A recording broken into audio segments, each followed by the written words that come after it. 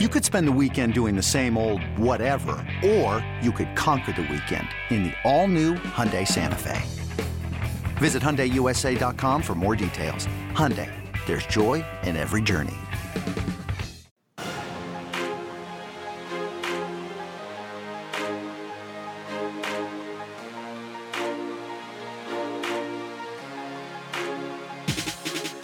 What's up, y'all?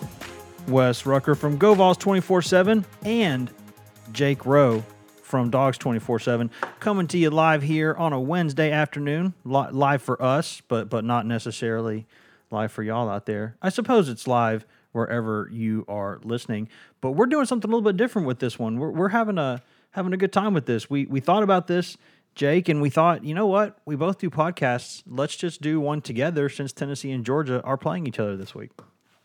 Yeah, man, I'm excited. I always love a little Wes Rucker action over at the Dogs 247 Junkyard, and it's a lot of fun. And I expect to have some fun talking about this game and a rivalry that's even going into the game for the first time since after it ended in 1992. So kind of a lot at stake. Two programs, seemingly trending in different directions for this season. Only a lot's been said, and it should be a lot of fun to talk about it. Yeah, I do enjoy stopping by the. There's a couple boards, the Alabama board and the Georgia board are a couple boards I always like stopping by and having a good time with the people. So, and I think that might be because they've both been beating Tennessee a lot lately. That's probably why they enjoy me heading over there.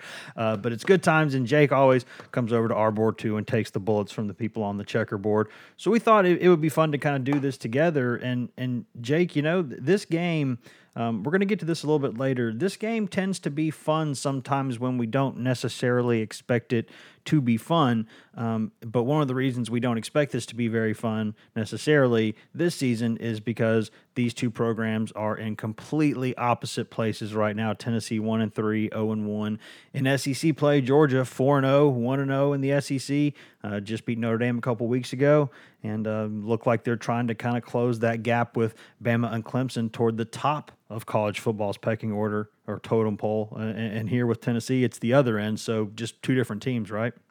Absolutely. And, it's a little bit shocking to me. And at least Tennessee didn't kind of, I don't want to say break my heart, but at least they didn't betray my confidence down the road, because I came into the season just thinking year two, Jeremy Pruitt, know how good of a coach that guy is. I know Kevin Sherr, Tracy Rocker, Will Friend, all of those guys. I think sometimes the thing that fans tend to kind of lose sight of is the fact that college football is tough. It's tough, and good coaches, just like good players have bad games, good coaches have bad games, bad seasons, and I think that's something Tennessee's kind of experiencing a little bit right now, and they don't necessarily have the talent level to say, hey, I'm going to go out there and lay an egg against Georgia State and still walk away and live to tell about it. And that's just kind of what they're dealing with right now. And Georgia's on the opposite end of that. Georgia was kind of in that spot, I think, a little bit in 2016, maybe not quite to this level. And Georgia's sitting here now 4-0, expecting to be in the college football playoff discussion, although it's gotten really weird after Georgia was off a week and some teams had really good games that it's almost like Georgia slipped a spot or two in a lot of people's minds. But it is what it is, and this is a long season, and Tennessee's got some time to rebound and feel a lot better about it, and they got a chance to start doing it on Saturday. I will say that last season, Tennessee, coming off its bye week, came out and was a totally different team. Now things went south at the very end. Their lack of depth was a big problem down the stretch.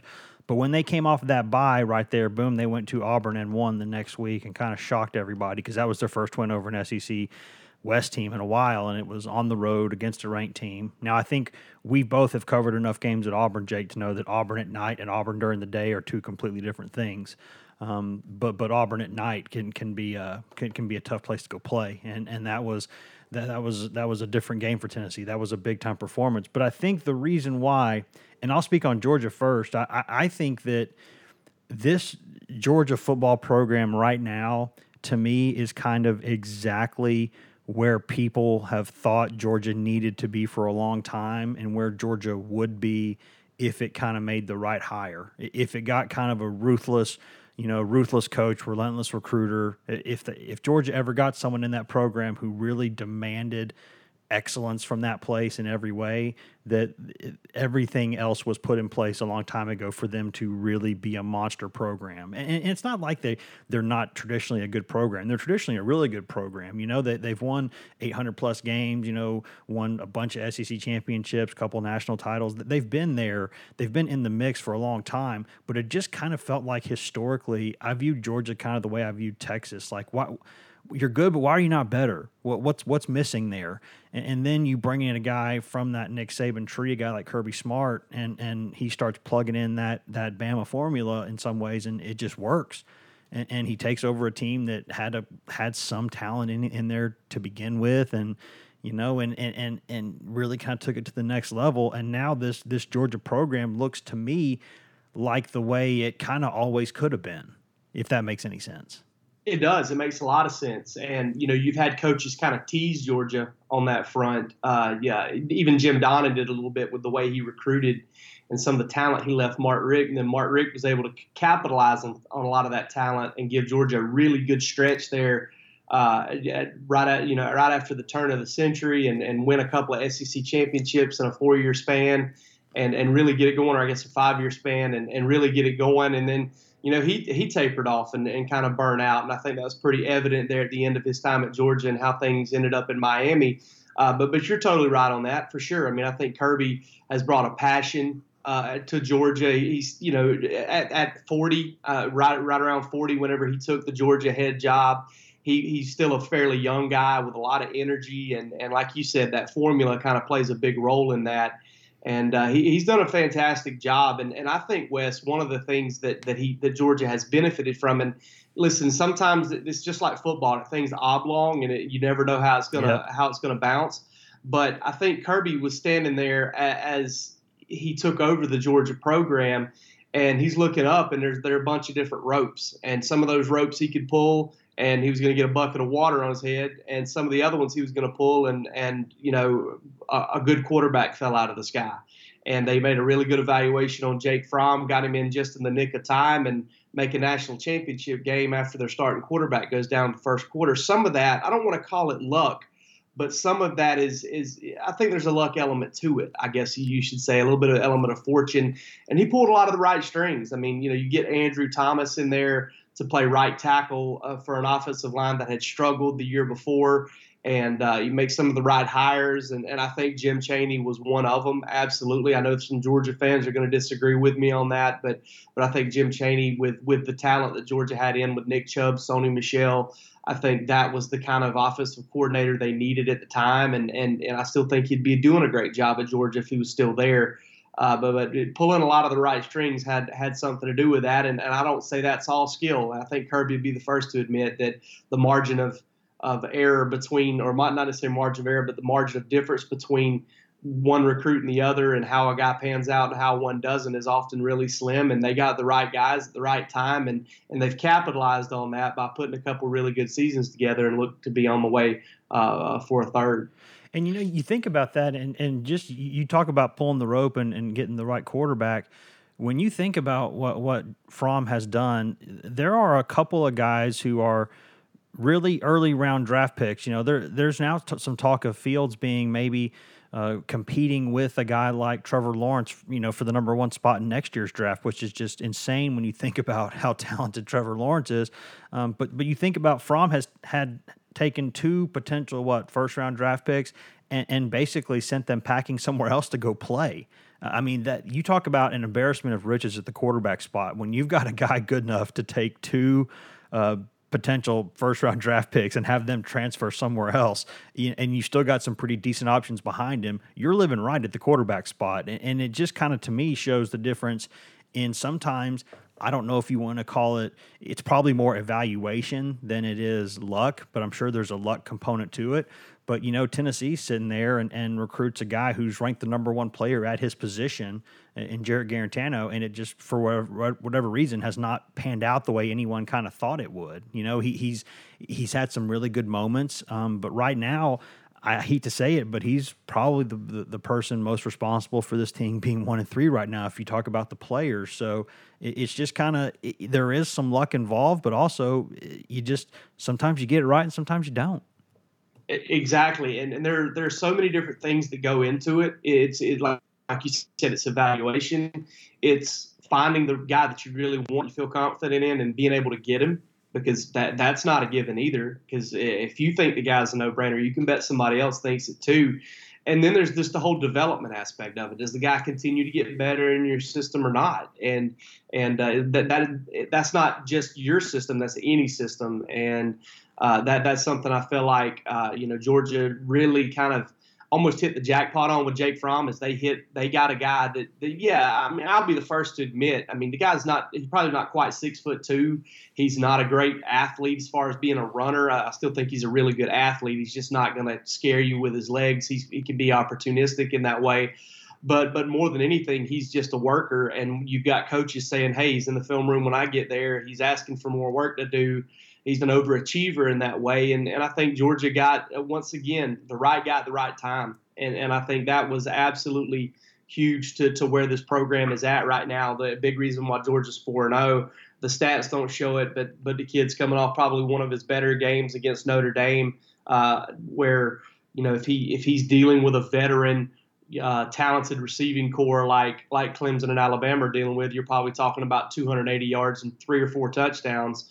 Instead of the 187 and 1 like he had against Notre Dame. But right guy, right time, right culture. It's kind of all gone right for Kirby thus far. And that tends to happen for guys who are good at what they do. And I'm of the belief that Kirby is good at what he does. Will he get over the hump? I don't think anybody knows that for sure. But you're in a spot where a lot of teams want to be, and that's at the base of the hump where basically it's right in front of you, and that's all there is left to do. Yeah, and you compare that to, what you said about Fromm. It's amazing how parallel these things go for a while, and then they just go the other direction, because Garantano is someone who just lives in the football complex.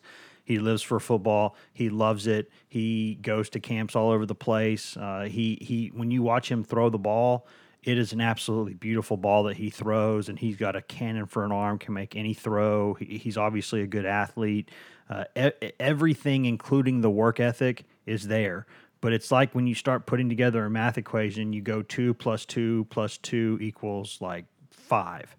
Something just doesn't add up. And I think a lot of that in some ways is just kind of a confidence issue that permeates the entire Tennessee program right now. And that's what leads me to what I'm about to ask you, Jake, is sort of the difference in covering a team that's 4-0 and a team that's 1-3. And I remember covering the days, we were laughing about this before we hit the record button, that you were talking about how you've covered some 10-win teams that felt like they were winning 5 games just because of what the expectations were, and they weren't winning as pretty as people thought. And it's been a while. I remember those days too. I remember times when Tennessee won 10 games and people were not thrilled.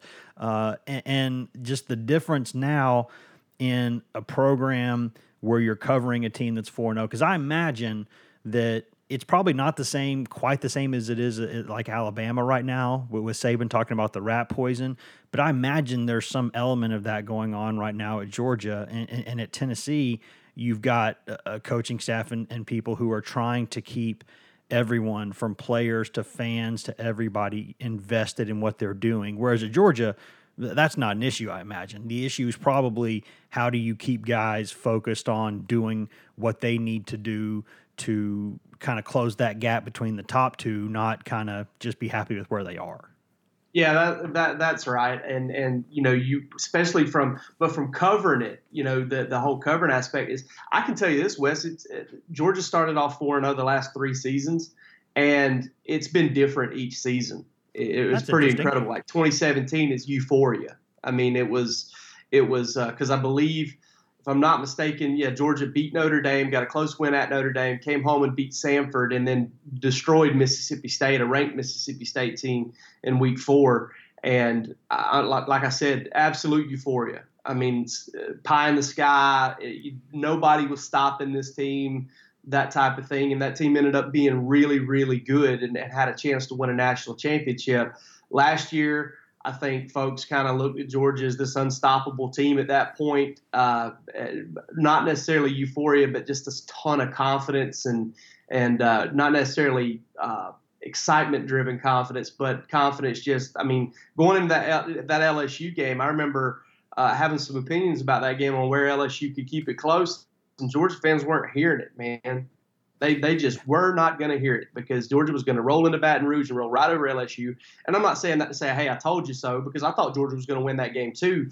But it was just a different thing. And then now you're coming off a win against Notre Dame, 23-17, when the Bulldogs were 2 touchdown favorites, and the offense struggled. They made a lot of mistakes in that game, a couple of shanked punts. Offense struggled in the first half, and Notre Dame played really well. You know, you and I did a Q&A, and I talked about how, man, Bill Belichick and Nick Saban, maybe they really are geniuses, because they'll go out there and make themselves look almost like doofuses. Yep. Trying to say, hey, nobody loves us, nobody respects us. That's fine. We'll just keep doing what we do whenever they're the best of the best and the gold standard in their respective elements of the sport.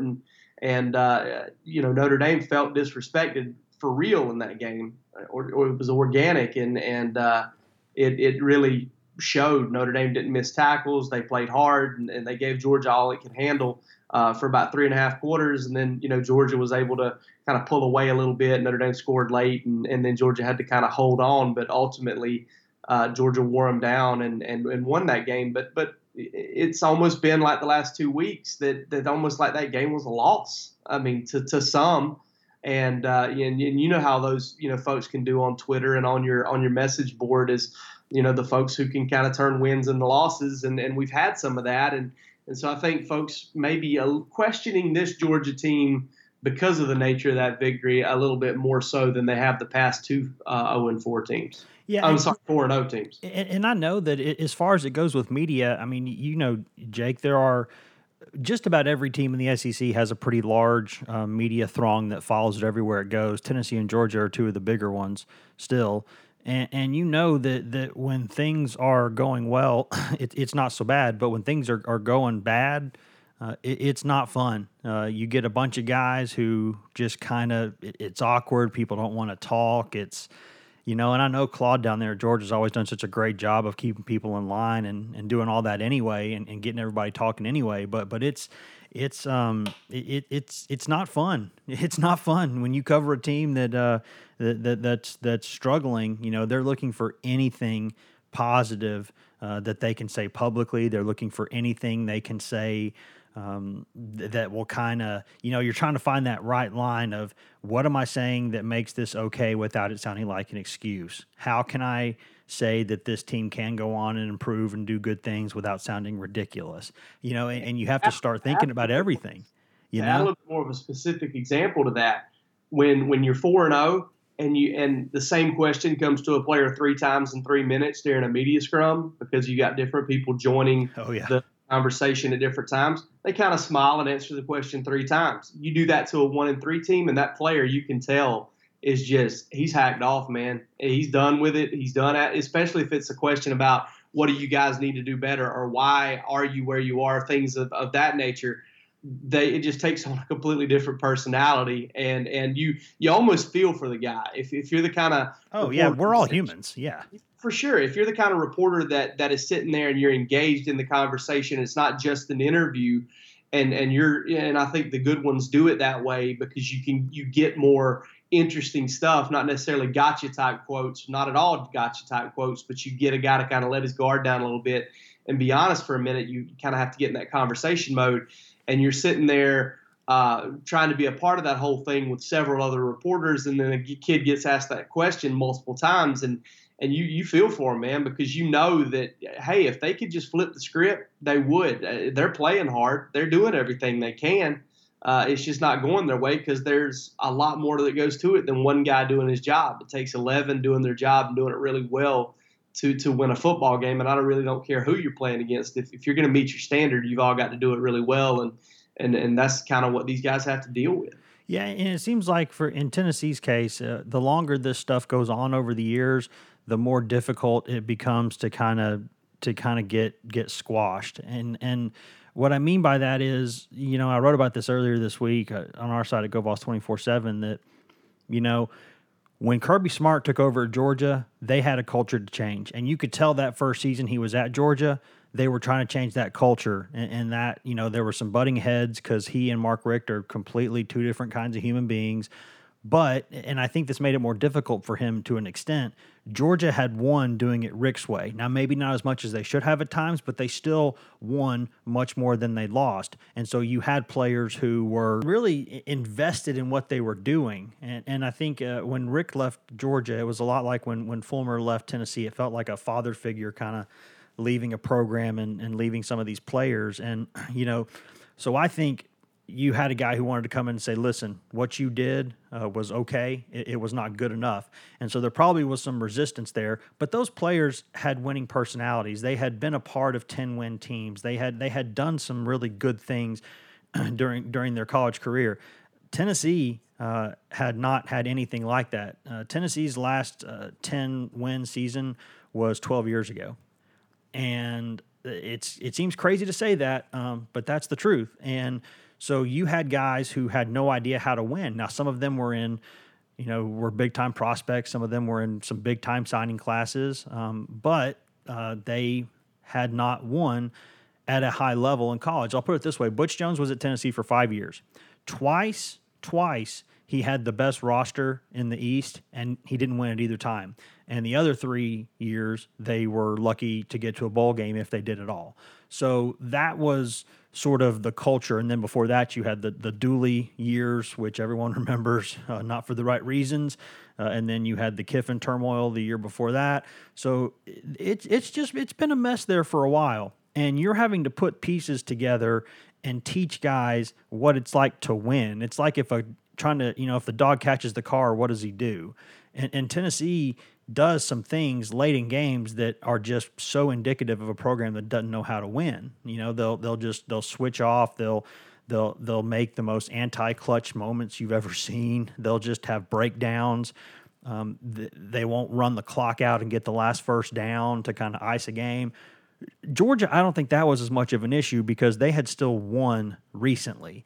And I think that made things a little bit simpler for Kirby Smart. Now, he's done an excellent job with it. But I think comparing the two programs when those two coaches got there, and Jake, you might feel totally differently about this, but I don't think it's the same thing at all. It's definitely not, Wes. And I look back at the end of the 2015 season, at the end of Richt's season and Richt's final season in Athens. Georgia lost to Florida in Jacksonville, something they've done a lot under the previous three coaches before Kirby. And they went on a 5-game winning streak at the end of the season. And they scratched and clawed and found ways to win those games. Won them ugly. Won an ugly game against Georgia Southern. And I think that directly resulted in some of the wins Georgia was able to get the next season. Kirby's the talent level wasn't where he wanted it. The roster wasn't where he wanted it. But Georgia scratched out a win against North Carolina in the opener. And then it went in and went out against Nicholls State. I mean, listen, you want to talk about how ugly Georgia State is. Imagine if Georgia had lost to Nicholls State. Yeah. I mean, an FCS program. That would have been historic. And Georgia scratched and clawed, found a way to win that one, found a way to beat Missouri a week later, and then eventually got their pants beat off by Ole Miss and really lost just a gut-wrencher to Tennessee that year. And in a game that, to be honest with you, could draw some parallels between this year. And I think Georgia's this year is better than that Tennessee team. And this Tennessee team may not quite be as good as that Georgia team. But in terms of roster, I don't think Georgia and the way they were playing, Georgia had any business really being in that game and jumping all over Tennessee like they did. But teams coming off, with a team with their back against the wall, you never know what can happen. So I'm with you on that. I definitely think that Georgia had some – they had found a way to win ball games previously in their career, the core of that team had, and I think that definitely paid off for Georgia the very next season, and it carried over when Lorenzo Carter, Davin Bellamy, Nick Chubb, and Sony Michel decided to come back for their senior year.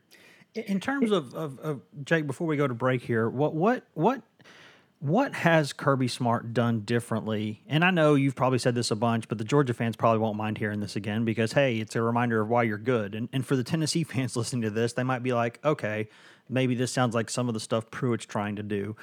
Because I know for a fact those guys came from the same tree. Those guys occasionally butt heads on the recruiting trail and stuff with each other, but they do have a lot of similarities. They both have the same kind of similar background. What is it that Kirby Smart did at Georgia that really kind of helped that program take that next step? I think first and foremost, it was, and this is completely throwing recruiting out the window because obviously that's one huge one, and everybody wants to recruit at a high level, and Kirby took that up several notches when he arrived at Georgia. But I think the first thing was attention to detail. I think just getting guys to understand that, hey, doing this right 5 out of 6 times is not good enough. You've got to practice it right 6 out of 6 times. And the attention to detail, the focus, I think, was huge. I think more physical practices, kind of turning practice into, and you've heard some great coaches talk about this, how practices are supposed to be extremely difficult and games are supposed to be fun. Yep. And I think Kirby kind of took that mentality into it and really started to make Tuesday and Wednesday practices.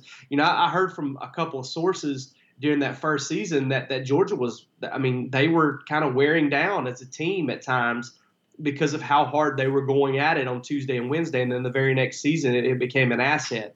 So I think those are the two main things. And then ultimately, like I said, it came down to the recruiting and up in the talent level and up in the level of competition. I think if you're looking at any program, the number one thing is you want to stock it with talented players, but stocking it with talented players, the effect that comes with that is what's most important, and it's the competition, because guys get so much better when they know they've got to practice really well 4 or 5 days this week, however many times that they go live before they get to the walkthrough. And they've got to practice extremely well to hold on to their spot. That goes for preseason camp. That goes for spring drills. That goes for everything. And all of that kind of came into play at Georgia, and Kirby just took it all to another level. That's a really, really, really good point, Jake. And I think that's something that Tennessee right now, you hear Jeremy Pruitt say this almost every time he speaks with us. It is just the need for more competition for guys. For instance, you could argue last season that Garantano was better because he had a guy like Keller Christ, who came in as a graduate transfer, a former starter at Stanford, a guy who was pushing him, and a guy who he knew he had to perform pretty well or he was going to lose that job because Chris could come in and take the job.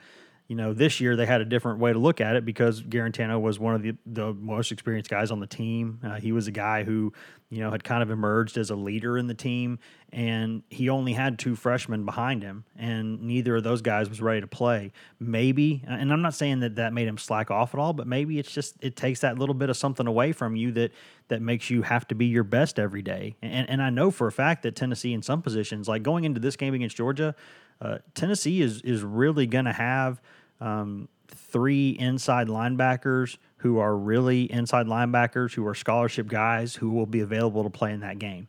The other guys behind that are a guy who was playing running back a couple weeks ago and a guy who was playing safety a couple weeks ago. And the third guy of those 3 is J.J. Peterson, who has not kind of gotten himself in shape and learned the defense enough and hasn't kind of started making his mark yet on the program. So you're just as good as they are with Batuli and Toa, and those guys are both really, really good football players. Something happens to either one of them, well, where are you now? And if something happens to Darrell Taylor, where are you there? If something happens to Bryce Thompson, we've seen where they are there when he's not out there. So it matters so much. I mean, God forbid something happens to either Jawan Jennings or Marquez Callaway. What are they doing there?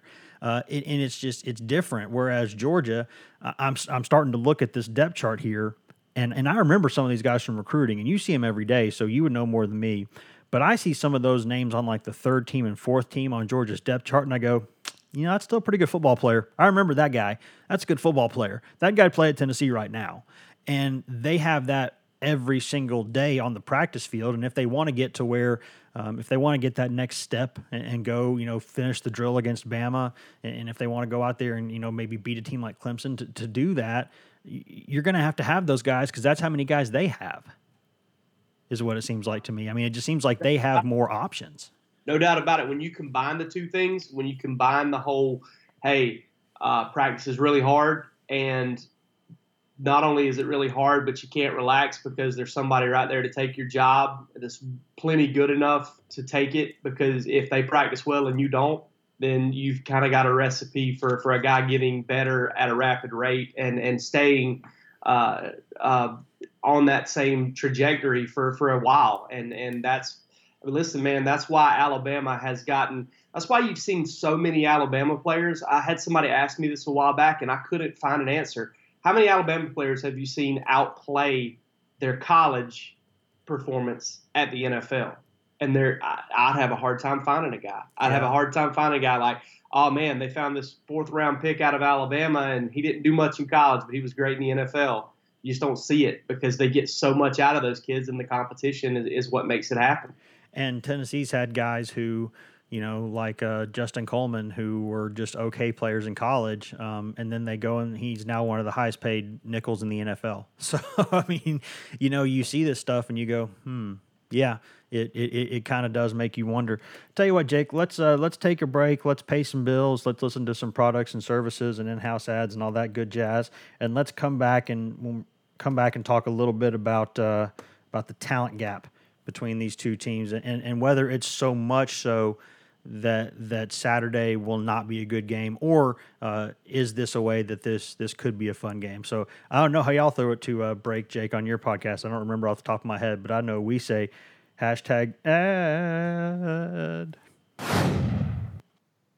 Introducing the Two-Way V4, where groundbreaking fuel cell technology meets fresh foam cushioning for the ultimate performance. With Fuel Cell, each step feels explosive, delivering unparalleled energy return. Paired with fresh foam, experience maximum comfort throughout the game. Its lightweight textile upper offers support and breathability without sacrificing agility. Whether you're hitting the clutch shot or locking down the opposition, the Two-Way V4 gives you the tools to play at a high level. Learn more and purchase the Two-Way for yourself at newbalance.com.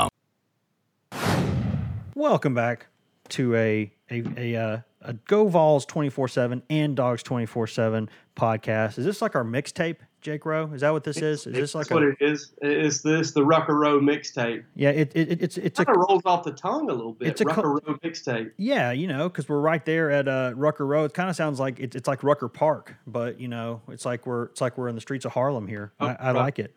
Yeah, Rucker Row goes better because our accents. Do very much sound like Harlem, I think. That's absolutely. I will say this, and I'm not just saying this because Jake's on with us right now, and I'm with Jake on his podcast too.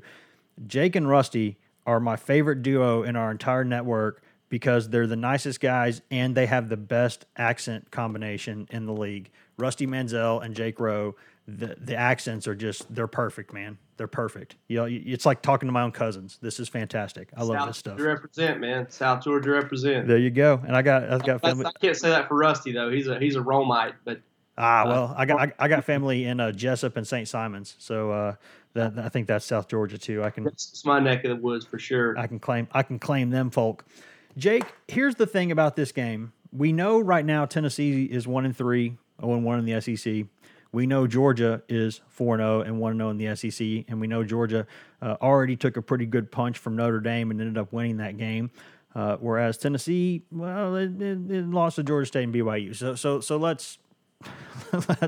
let's say what this is. These are two teams that are not on the same playing field right now. However, when you look at this Tennessee-Georgia rivalry, and I can say this from Tennessee's point of view, Tennessee does not get intimidated by Georgia.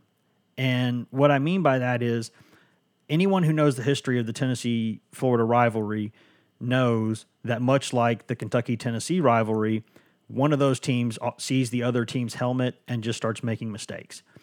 And Tennessee against Florida makes mistakes that it will not make the rest of the season. And I don't know why, but it's been that way forever, ever since Spurrier got to Florida, and it just is what it is.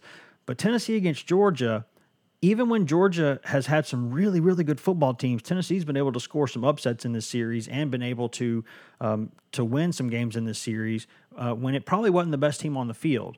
And I think conversely, Georgia has done the same thing to Tennessee a couple times when Tennessee had the better team. There have been some unbelievable football games in this series. I mean, there was a 3 or 4 year stretch there where it seemed like every year we were saying, well, they can't play a better one than that one. And then, by God, the next year they went out and they played a better game than the one before.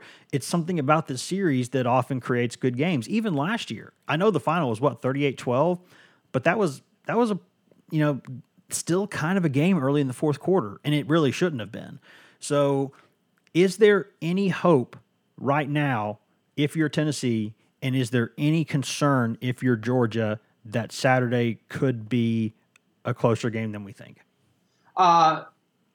If I'm going to go with the if here, if Georgia goes out and plays really well, I don't see it. And that's just based off what I've seen from Tennessee for 4 games. That's not saying – I mean, listen, if Tennessee comes out and it was just a handful of issues that they had to get worked out and they got those worked out during the bye week, then who knows? But if the Tennessee team that shows up for the first 4 weeks shows up against Georgia and Georgia plays reasonably well, then no. But – if Georgia goes out there, goes to Knoxville, makes a bunch of mistakes, and does kind of what it has done in some games, mainly against SEC West opponents on the road, then Tennessee can hang around in this thing. I don't see Tennessee winning it, and I think that I don't say that to sound like, man, I think this Georgia team's unbeatable. I think that Georgia's just a little too deep and a little too further along in its process for Tennessee to beat them over a 4-quarter stretch.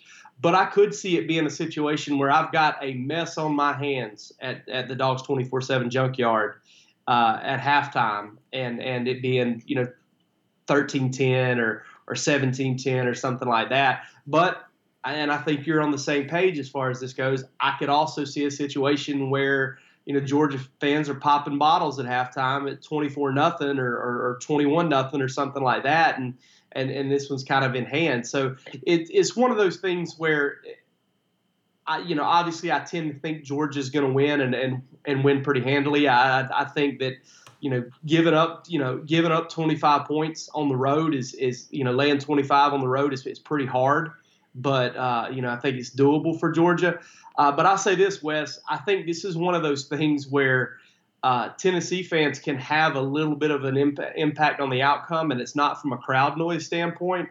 But if they let Georgia do what Georgia fans have kind of, fancied themselves as becoming, and that's the kind of fan base that goes in and takes over opponent stadiums, Georgia gets 30,000, 40,000 people in Neyland Stadium on Saturday, and the players run out of the tunnel, and that's kind of what they see, and that's what they're greeted with. And I know they're taught to block all this out, but you said it earlier in the show, we're all humans. I think that might be a little bit of a shot to the kneecap right off the bat for this Tennessee team, and that's somewhere where if Tennessee fans can show up, show support, and give Georgia, keep Georgia fans out of that stadium, they might be able to help their team at least get this thing started. Yeah, here's what I've noticed a little bit in terms of the depth thing. I've said this for a few years now. I call what Bama does kind of the Bama boa, like a boa constrictor. Like you can sit there for anywhere from 35 to 45 minutes, and you can kind of keep that game somewhat maybe manageable. But sometime in the second half, the dam's just going to burst, and they're going to suffocate you, and then it's just going to happen. They're going to pop a 70-yard run. They're going to get a pick six. They're going to do something that just really sticks a knife in, and then you're dead, and then they're just going to kind of start swarming all over you. That's why I think that when you look at the depth difference in these two teams, I can – and in a second I'll lay out the reasons why I think Tennessee has a chance if it does what it needs to do in order to keep this respectable for a while. But when I look at it, just the difference, I look at some of those second-team names for Tennessee, and I go, they don't really want to rely on that guy yet. And I look at third- and fourth-team guys at Georgia, and I say, you know what? Just about everybody they're bringing on that travel squad is probably going to be somebody who's capable of hurting Tennessee. And that's why if the game is close, because Georgia can probably go out there with its second-team units, can rotate a lot on defense and offense. They can do a lot of things in the first half that keep those guys, those prime guys, fresh for the second half. And that's where Tennessee could really have some problems because, as I said earlier, Tennessee's got two really good inside linebackers, but behind that, it's crickets right now a little bit.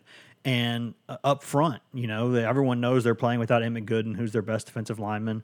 And it matters when you don't have a lot of depth because you're rotating guys in and out, trying to keep good players out there, but you just don't have as many. Your defensive backs, so there's a couple guys you just really can't take off the field. If you're Tennessee, there's 4 or 5 guys on defense that you really just can't take off the field. And for Georgia, I don't know how many guys you say that about. So that's why over the course of 60 minutes, even if Tennessee does what it did last year, which is find a way to make enough plays, stay off the mat, don't get knocked out, just make a couple big plays here and there, keep themselves in the game. I still think what happens is what happened last year, which is that Georgia realized, oh crap, we have a fight on our hands, and then they buckled down and they ran away with it. And I could see that happening again Saturday. But I can make an argument for why Tennessee could make this interesting for a while at least, and that is it's a pretty simple one, honestly. If Tennessee gets better quarterback play, Tennessee's offense is better than you think. And what I mean by, I don't mean that necessarily for the Tennessee fans. I mean it for the Georgia fans and for other fans who maybe just see Tennessee's scores. Maybe they're spending their Saturdays watching Georgia, but then they're just at tailgates and other stuff, and they're just kind of seeing scores from other games and highlights here and there. I'll tell you a couple things you might not know about Tennessee. One, Tennessee starts 3 5-star prospects on the offensive line, 3 of them. And all those guys, a couple of them are freshmen, but all those guys are really big and really talented players. They're playing better up front than they had been maybe last year or the year before. That's one thing. Number 2, Tennessee has, I think, at least 3 future NFL receivers. Those are big physical guys. They don't really have a short kind of juke, make you miss, kind of guy, a guy who creates space off the line. They've got kind of those big power forward types. That's what Jennings, Callaway, and Palmer are. And Palmer might be the most talented of the bunch. They've got an NFL tight end in Dominic Wood-Anderson, who is the reason why Eli Wolf transferred to Georgia, because he wasn't going to get as much playing time because that Wood-Anderson guy, you may not know it if you don't look at the stat. If you just look at the stats, he's a really good football player. And they've got 2 running backs in Ty Chandler and Eric Gray who are dangerous players, and a third capable guy in Jordan. So the pieces are there on Tennessee's offense if the quarterback plays better. Now, will he? I don't know. Will he even start? I don't know. They've kept that under wraps. Will it be Garantano? Will it be Maurer? I don't know. Will it be both? I think probably. But Tennessee, if it gets good quarterback play, has enough pieces on offense to give you trouble. And you got to remember that both of these teams are going against defenses that they see every day in practice, kind of stylistically, schematically. So they know what the other's going to do. So that helps the offense a lot of times. So I think, and Jim Chaney's a guy who recently was the offensive coordinator at Georgia, so he's helping them out this week too. There are lots of reasons that you can look at this logically and say, you know what? Tennessee could go out there, Neyland at night, have a little bit of juice, make this thing interesting for a while. But you've seen this with the Tennessee-Georgia game last year. You saw this with Georgia-Notre Dame last week, Jake, that this Georgia team, with a guy like Fromm pulling the strings, they can make the plays they need to make to win games. And on defense, they have the character to get stops when they need them. So I think that in the depth makes this, if it goes to the fourth quarter, that's a huge edge for Georgia. Yeah, there's no question that that's where the advantage lies for Georgia, no matter what happens. Georgia brings its A, B, C, D game. The fact that this thing does have to go 60 minutes and there's no way to shorten it is the reason why I feel pretty confident that Georgia wins this game. I feel really confident that Georgia wins this game, and it all starts with the good quarterback play. It really does, and that's where Tennessee gets the same quarterback play it has in the first 3 games, and I've watched it. I've watched Jim Chaney dial up shots like he did to Dominic Wood-Anderson on the against Florida, and probably a 65, 70-yard touchdown. Nobody was in the frame, and Guarantano overthrows him. That kind of stuff is going to get you beat. It's going to get you beat bad against Georgia. It's going to get you beat bad against any top 10 team. And so if Jerry Guarantano doesn't play better than or whoever's behind center for Tennessee, then I don't, like I said, I guess I'm always cautious of sounding like this guy that thinks the team that he covers is just, infallible. And I don't see Georgia as that yet. I think Georgia can get there and get so much better as this season goes along. And it's going to have to if it wants to play in the college football playoff. And I think Kirby Smart would agree with that. But no chance. No chance Tennessee has no chance this game if it gets the same quarterback play that it's gotten thus far. I'm with you, though. I do think there's enough pride. There's enough familiarity. There's not going to be an element of surprise on either team's end, really, but especially, on Georgia's end with all of those coaches, knowing all of Georgia's personnel the way they do. I think that's something that kind of probably works a little bit more in Tennessee's favor, but it's probably overrated to begin with. But I think Tennessee can stay in it, and I think they can stay in it for a half. I really don't even see if I look at it, closely enough. I don't necessarily know that 3 full quarters is really in the cards for them. I think something that's right there early in the third quarter, especially as good of a third quarter team as Georgia has been this year and going back to last year. I don't see Tennessee hanging around all that long, but it's a road game in the SEC. Like you said, 3 5-stars on the offensive line, some good players on defense. If they're able to get the clock going in their favor a little bit, Georgia kind of gives them some openings early on with some mistakes. Anybody can hang with anybody in the SEC, and that's kind of the way it goes. I mean, LSU scored 1 billion points on Vanderbilt but couldn't stop them. And so that one even looked like a little bit of a game, and the talent disparity between LSU and Vanderbilt is greater than it is between Georgia and Tennessee, in my opinion. So anything can happen in this league, and that's one thing that I definitely think comes into play here is the fact that Tennessee's at home and Tennessee's got some talent, and if they got some things fixed, if they scratch the right itches during the bye week, there's no telling what could happen. Yeah, and I'll say this about Tennessee's defense, too, and this is something that I think will add context to what Tennessee went through the first couple weeks of the season. Tennessee Tennessee, I think, if I've got my numbers correct, Tennessee played about 20 guys or so on defense last season. Mostly half of those guys came back, and half of them were going on to the NFL or whatever it is they're doing now that's not football, but they left the program.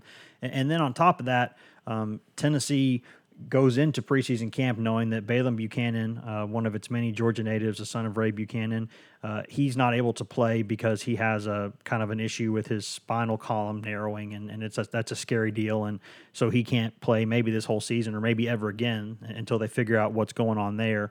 So Tennessee had to deal with that loss. And then Tennessee had the loss of Bryce Thompson, who was a freshman All-American at corner and a guy who is a really, really good football player, future pro.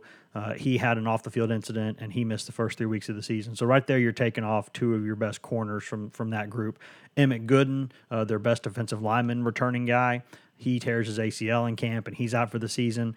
And then inside linebacker Daniel Batuli, who is maybe their best player at that level of the defense, he misses the first 2+ weeks of the season because he has a knee scope. So Tennessee goes into the Georgia State game without 4 of its, basically half of the guys that returned that were big-time guys for them. And again, this is where the depth issue comes in. You say, how does Georgia State happen? Well, it shouldn't have happened. But when you look at all the losses Tennessee had to sustain in a short period of time on defense, that explains it a little bit. And why might things be different now? Well, because Batuli came back, Thompson came back. That has shored up the defense a little bit. And I think Florida only had about 3.5 yards per rush, and Georgia's running game is a different animal because Swift is just a monster, and those O-linemen are awesome, and Florida's offensive line is just kind of average. So it's different, but Tennessee has the pieces to go out there and play okay defensively. Tennessee does not have depth up front that it needs, and it's got a lot of young guys there. Tennessee's linebacker core, though, Toa Toa is a freshman who is more mature than you would think. He's a very, very mature freshman. He and Batuli are a good combo there. And Darrell Taylor, I think Georgia fans probably remember him very well after last season's game. Oh, yeah, that's a key matchup. That's a huge matchup for Georgia is Isaiah Wilson against Darrell Taylor because Darrell Taylor ate his lunch last year. I mean, it's just all there was to it. I think he had 3 sacks in that game, forced the fumble that Isaac Nauta was fortunate enough to pick up. Now, it was Isaac Nauta who got beaten pass protection on that play, and he kind of had he lived to tell about it afterward, that he got beat in pass protection so badly that his quarterback fumbled and he picked it up and rumbled for a touchdown with it. But yeah, that's a key matchup in this game. I think the one thing that really matches up poorly for Tennessee in this game is you're talking to us about two inside linebackers, two inside linebackers ready to play winning football. Yep. I think, as the coaches like to say it, for Tennessee. Losing Emmett Gooden up front, Tennessee's not super deep up there, and Georgia's entire offensive philosophy, especially in the run game, is wear them down. Yep. Wear you down, and that's where Georgia's going to go, and Georgia's going to lean on you with one of those Wisconsin-looking offensive lines with, a couple of 340-pounders. Well, if Solomon Kinley's healthy, and he may not be, but Justin Schaefer is a 330-pounder himself, and a junior and a good player. You got Cade Mays, Ben Cleveland rotating in there. They're gonna lean on them, and that's the one thing that if I'm a Tennessee guy, if I'm somebody trying to figure out what Tennessee's going to do in that game, I think that's probably the biggest glaring matchup. Is not necessarily that Georgia's going to come out there and start gashing them for 7, 8, 9 yards of carry right to start with, but if you're unable to move the chains on offense, a couple 3-and-outs early on, the defense is out there while it's still, kind of warm. It's not supposed to be super hot in Knoxville, but I mean, obviously, anytime you're above 80 degrees, you can kind of get. That'd be a nice change. It's been we started October here in late September. We've had like several 90-degree days in a row, so it'd be nice to be in the 80s or something on Saturday. Sure, and so, but anytime you're dealing with that kind of heat and humidity of the South, and you can kind of wear down a little bit, and then all of a sudden you wear down, one guy doesn't fit, and that's where DeAndre Swift really comes into play. One guy doesn't fit, and some backs, they get 20, and DeAndre, depending on how much field do you have? Yep. Do you have 80 yards, because he can get that, yep. or do you have 25? He can get that too. Yeah, and I think one thing also that Georgia will absolutely expose Tennessee in this game is this is kind of simple, but offenses that can run the ball and they can throw the ball, they're much more difficult to stop than teams that really only do one of the two. Georgia has a great running attack. Georgia has a quarterback who's very capable of burning you with play action. They'll set plays up. They do a good job of that. And what they're going to do, I can tell you this, if you're Georgia right now, if you're a Georgia fan, go to Tennessee's roster, circle these two numbers, 4 and 18. Georgia is going to go after both of those guys, and I think they're going to have some success doing it. Warren Burrell is a freshman cornerback at Tennessee, true freshman, number 4.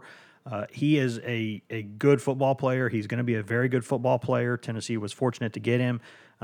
But he's a freshman, and sometimes he makes some freshman mistakes, and I think Georgia can expose that. And then I think all the struggles that Garantano has had has kind of masked the fact that Nigel Warrior's had a really rough start to his senior season. And it's unfortunate because, Nigel Warrior is such a talented football player. He's a kid who works his tail off. He watches a lot of film. As the son of Dale Carter, the Tennessee program means something to him. He is a good player. He can be a good player, but he has really struggled in pass coverage, and he's taken some bad angles, and he's been beat a couple times. And I think Georgia, when they're looking at the way Theo Jackson's playing at the one safety spot and the way that Nigel Warrior's playing at the other safety spot, they're going to go after Warrior. I'd almost guarantee you that they're going to circle 4 and 18 on the scouting report because you don't want to go after Bryce Thompson too much. He'll burn you. You don't want to go Theo Jackson's been a playmaker at safety, but if Georgia goes after a couple of those other guys, I think Georgia could do some big things there because Tennessee has had some big holes on the back end. And that's something that if you're having to worry about Swift the whole game and all the things he can do, all of a sudden Fromm just, keeps the ball in his pocket, throws it over the top. It's a big play.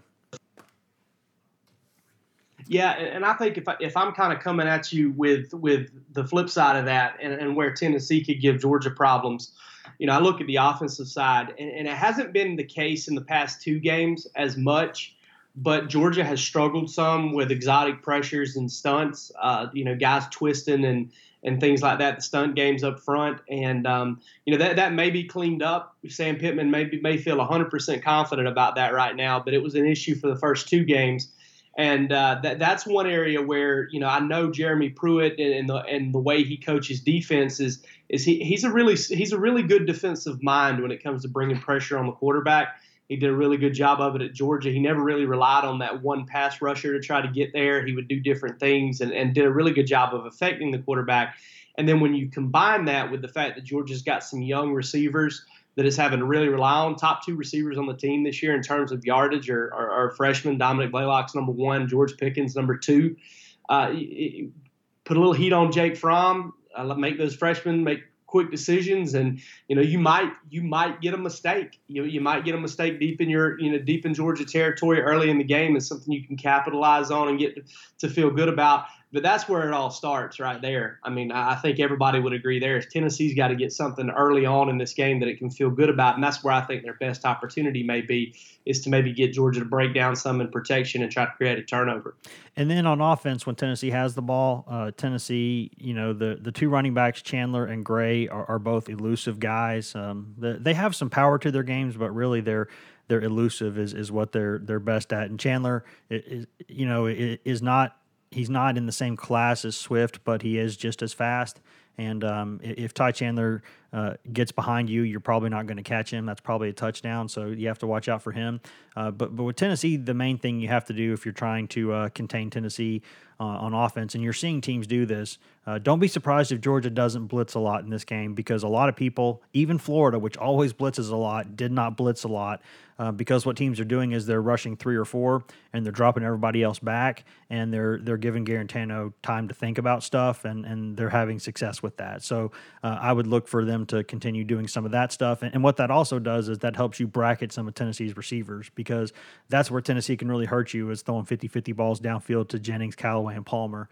Because there's nothing about a 50-50 ball when those guys go up for it. I mean, they're all 6'3", 210 plus. They're big, strong, physical guys, and they'll go up and get the ball and high point it and make plays. And that's why if Tennessee can do anything on the ground to kind of make teams kind of step up into the box, and they can get more one-on-one matchups in the back, get those teams out of zone coverage, get those teams into kind of some man-on-man stuff.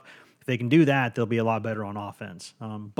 It's just interesting to me, because a lot of people used to bring the heat against Garantano last season.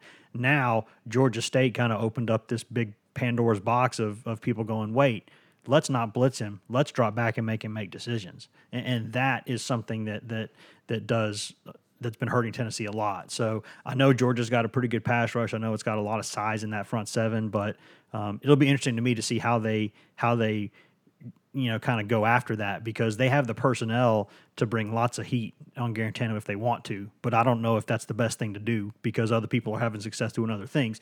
And this is a copycat league, so I mean, I don't know. Do you have any thoughts on that? How much pressure they might want to bring? I know that Havoc and putting pressure on the quarterback has been their thing for all off season, and it hasn't necessarily resulted in a ton of blitzing. I think that more than anything, they've wanted to do a better job of maybe pinning their ears back in some situations, and they play the percentages pretty heavily. I mean, Georgia's not coming after the quarterback on first and second down a whole lot.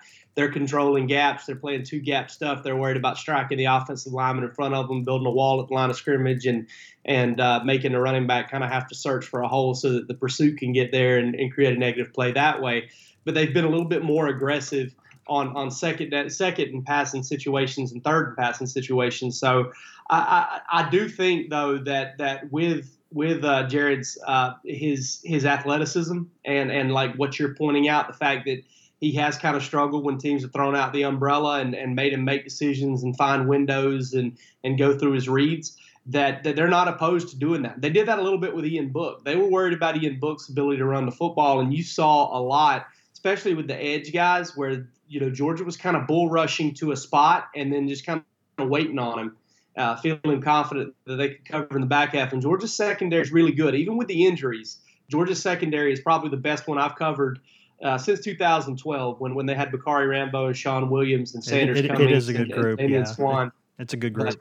It really is, and they're a big group. They tackle well. I think that's important. They're going to get Eric Stokes back, who was injured on the first drive against Notre Dame, returned for the last 2 drives. He's been battling a knee injury. Tyson Campbell is going to be doubtful, but I do think with Richard LeCounte, they're really good at nickel. They got two impact players in Mark Webb and Devod Wilson, who really showed up in that Notre Dame game as a really good player. And DJ Daniel, junior college transfer, who was originally committed to South Carolina and flipped to Georgia a little later in the process, has played well at his cornerback position. He's a freak show when you talk about length and speed. I mean, he is a really talented football player. But the matchup I look at, though, that I think Tennessee can exploit is I know for a fact Jim Chaney, that Brian Niedermeyer, that entire offensive staff has watched that Notre Dame game, and they saw what Cole Kmet did against Georgia's defense. Yeah. Now, Georgia did a really good job in the second half of holding the kid to 2 catches, but in the first half, I mean, he went off. I mean, he really did. He ended up with 9 for 108 and a touchdown. And Dominic Wood Anderson is maybe a better athlete. I mean, that may be hard to think about if you're a Georgia fan, but he's a very good athlete. And, I'll stop you there, Jake. He's 6'4", 270. And he's 6'4", 270, and runs the 40 in less than 4.7 seconds. So he's a heck of an athlete. Yeah, big time athlete. So that's where I think that they may be able to get some chunk plays off of Georgia. Now I'll say this: Georgia adjusted, and they adjusted really well to Cole Kmet. So it might be a situation where Georgia's waiting on that, and they've kind of self-scouted themselves, and they're ready for that matchup. But they better be, because I think that's the one area that you point to where Georgia has actually shown some weakness. Now, obviously, you've got, like you said, those wide receivers out there and ones that Georgia fans are really familiar with, Juwan Jennings and Josh Palmer and Marquez Callaway, with him being from the state of Georgia and everything. They're familiar with those dudes. So those guys can go up and make 50-50 catches against anybody. So I don't think it's really a revelation that you say they can hurt them there. But then it all goes back to what you said, quarterback play. And can Jarrett Guarantano be the kind of guy that can get it out there and make the right decisions and go the right place with the football? Or is he going to give Georgia a couple breaks early on and put Tennessee on its heels right away? Well, Jake, before we step out of here, I know that I guess we'll release this thing, at least we will from our side, probably Wednesday night, Thursday morning, one of the two things, as soon as I can get this thing kind of cleaned up and tossed out there. But do you see, how long do you think in this game that Tennessee will keep things interesting? Do you think that? I mean, I think we're both predicting a Georgia win. Stop the presses. I think we're both saying that. But what are you thinking? Vaguely in terms of a score right now, and you don't have to give the. I know that we hold our final score predictions on GoVols 24/7 until Friday morning. But whatever you want to say about what kind of game you think it might be. I think Jeremy Pruitt, when he meets with his team at halftime, is talking about needing some things to go right for them in the second half to have a chance to win that game. I think it's close enough there. I'm thinking something along the lines of 21-10 or maybe 17-7, 21-7, somewhere in that. Still in it, but probably pretty clear that Georgia's just a little deeper and a little bit more talented, and I think Georgia pulls away in the second half. I don't. The line, I tell you what, the line on this game has been a great Vegas line, because it's one that if it was 21 points, I think I would probably feel pretty good about it. But then you start to get up there around 24, 25. I'm like, I don't know. And I'm not much of I really don't bet on college football a lot. I like to bet on NFL football from time to time. But this one's tough to read of whether Georgia covers or not. But I do think Georgia kind of pulls away and takes the game over a little bit in the second half. And I think they do it on the back of their defense. I think the defense is probably the most glaring matchup in Georgia's favor in this game, because I do think I just have such a high opinion of that Tennessee defensive staff, because I've seen all those guys do such a good job with my own eyes and through sources and everything else of hearing how good of coaches they are.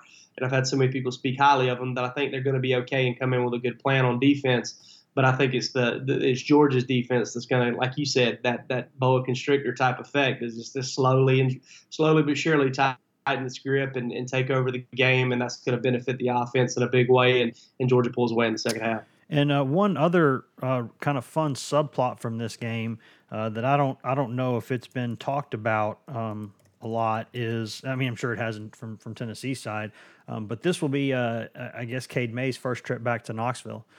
since he left school and decided to go to. He'd been committed to Tennessee for a long time, but then his dad just, I don't think, wanted him to play for Butch Jones, and so he flips and commits to Georgia, and then Pruitt didn't have enough time to kind of convince him otherwise.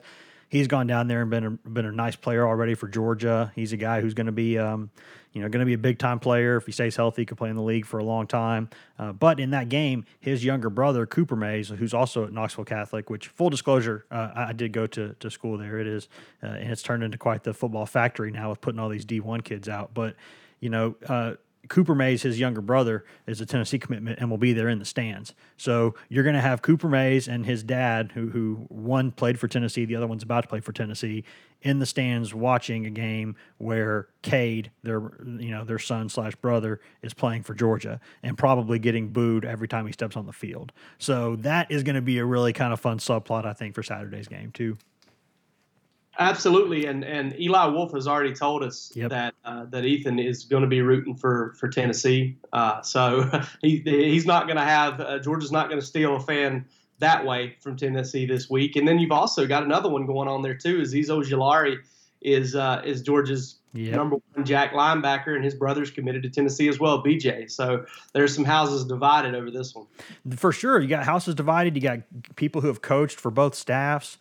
Both ways, you got at least a couple guys from each staff who have been at the other place. So a lot of familiarity. And I'll say this regarding the word familiarity.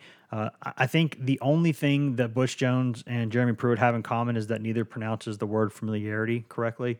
Other than that, they're pretty much polar opposites. But Jay, before we step out of here, when are you heading up this weekend? Because I'm telling you, I would have wanted to take the Dogs 24/7 staff out for a bite and a brew, but I'll be at a wedding Friday night in Nashville. I won't be getting back in town until about 2 or 3 a.m., maybe Saturday morning. So I won't be there until before the game Saturday. But when are you heading up? What's on your agenda? Well, thoughts and prayers go out to your Cubbies, but that's Atlanta playoff baseball. I'm going to try to get north of SunTrust Stadium by 1 o'clock, so that I don't have to deal with what may ensue right there at the crest of I-285 and 75. I don't tend to take the scenic route up. I will every now and then if I get a wild hair, but it's the only one I take, man. That's the only one I take. I love that trip. Yeah, I kind of like it too, but it usually takes me a lot longer because I'm always driving by myself, and I don't want to die on the side of a mountain in Appalachia. Okay, it's just not my thing. I'd rather go in a swamp and get eaten by some alligators down in South Georgia than I had just die somewhere where nobody can hear or see me. But that's kind of what I worry about driving those hills and doing all that stuff, and so. I'm going to be headed that way sometime around then, staying in Oak Ridge because I try to stay at Hilton Properties. There's a DoubleTree there, and I like the DoubleTree chocolate chip cookies. They're really awesome. There you go. And so I'm a Hilton guy. I kind of get scoffed at it as a media member because everybody's Marriott, and I had to zag with everybody else. That is true. We're married. The whole GoVols 24/7 staff is Marriott guys for sure. I figured my man Gentry Estes, our good friend, is also a Marriott guy. So is Seth Emerson over at the Athletic. So. I get kind of poked at a little bit from time to time for being a Hilton guy, but I tell you what, man, I have a hard time beating those DoubleTree chocolate chip cookies. Maybe I just got my priorities wrong. And I'll tell you, if you're a Georgia fan heading up to Knoxville for the weekend, one, safe travels, have a good trip, whether you take the scenic route or you head straight up I-75 or wherever you're coming from. I know there's some Georgia fans who live in Knoxville and East Tennessee. Also, it's a metro area of 1 million people, so there's definitely going to be some Georgia grads and fans who live here. So happy trails to everyone coming up here for that. Hope everything goes well. And I will say this, if you're planning a meal around this, I know there's tons of places to eat around in Knoxville. I would say a couple places I highly recommend. Dead End Barbecue is a really good place. Ye Old Steakhouse is a really good place. And also, I will say that Hard Knocks Pizza is fantastic. It's got some Italian wood-fired kind of pizzas. It's close-ish to campus, and it's a really good place. So if you got any thoughts on where you're staying, what you might want to eat, hit me up on social media. I'll go over there to the board at Dogs 24/7 too. Want to make sure that you're having a good experience up in Knoxville this weekend. And Jake, I'm sorry that I won't be able to take y'all out for a bite this weekend, but I will do that at the next opportunity. Hey man, I think I speak for the Dogs 24/7 Junkyard when I say just quit stealing our water. Yeah. You think I was not going to mention that? You know, I've had to water my yard because I have like I'm kind of a nerd about this. I come from a family. There's a bunch of farmers and stuff in my family, so I've got like pretty much every vegetable that exists. I grow here at home, and kind of got a hippie garden out there, and I've had to keep that bad boy watered pretty religiously for the past couple of weeks because we have not had rain and it's been in the 90s. So don't steal my water and don't steal my vegetables. You got it, man. Thanks for tuning in this week, guys. Had a really good time doing this. Been talking about doing something like this, at least from the Go Vols 24/7 side. So I'm glad we were able to do this. Jake was great as always, and really appreciated his time with this. And I hope this is something that we can continue doing in the future. If you want, you can find both of us on social media. I'm Wes Rucker 24/7 on Twitter. Jake Rowe is Rowe 24/7 on Twitter. You can find the rest of the Go Vols 24/7 staff on Twitter also at Patrick Brown P Brown 24/7, Grant Ramey, and Ryan Callahan 24/7. You can also go to twitter.com/GoVols 24/7 and find us there. You can also find Dogs 24/7 on Twitter at Dogs 24/7. You can also find them and us both on Facebook at facebook.com/GoVols 24/7, facebook.com/Dogs 24/7. Or if you want to drink your water directly from the hose, you just want all of it, just all of this, you can go to GoVols247.com or you can go to Dogs247.com. Get round-the-clock access at both places. And if you're a Tennessee fan, that's good for you because I got good news, guys. Basketball season has started. The Vols are practicing, so maybe some more enjoyable things to look forward to there. And if you're a Georgia basketball fan, hey, they got a really good signing class down there in Athens. So there's some good things going on there as well. Until then, you can find all of us on social media. You can find all of us on the internet.com, Al Gore's internets at GoVols247.com, Dogs247.com, and we will have plenty of coverage of the game before, during, and after it this weekend and beyond. And if you're listening to this as a Go Vols 24/7 subscriber, we will see y'all again in just a day or so. And Dogs 24/7, y'all will have another podcast coming up here in a couple days too. So until then, guys, be good. Safe travels to everyone coming to Knoxville this weekend, and we'll see you down the road.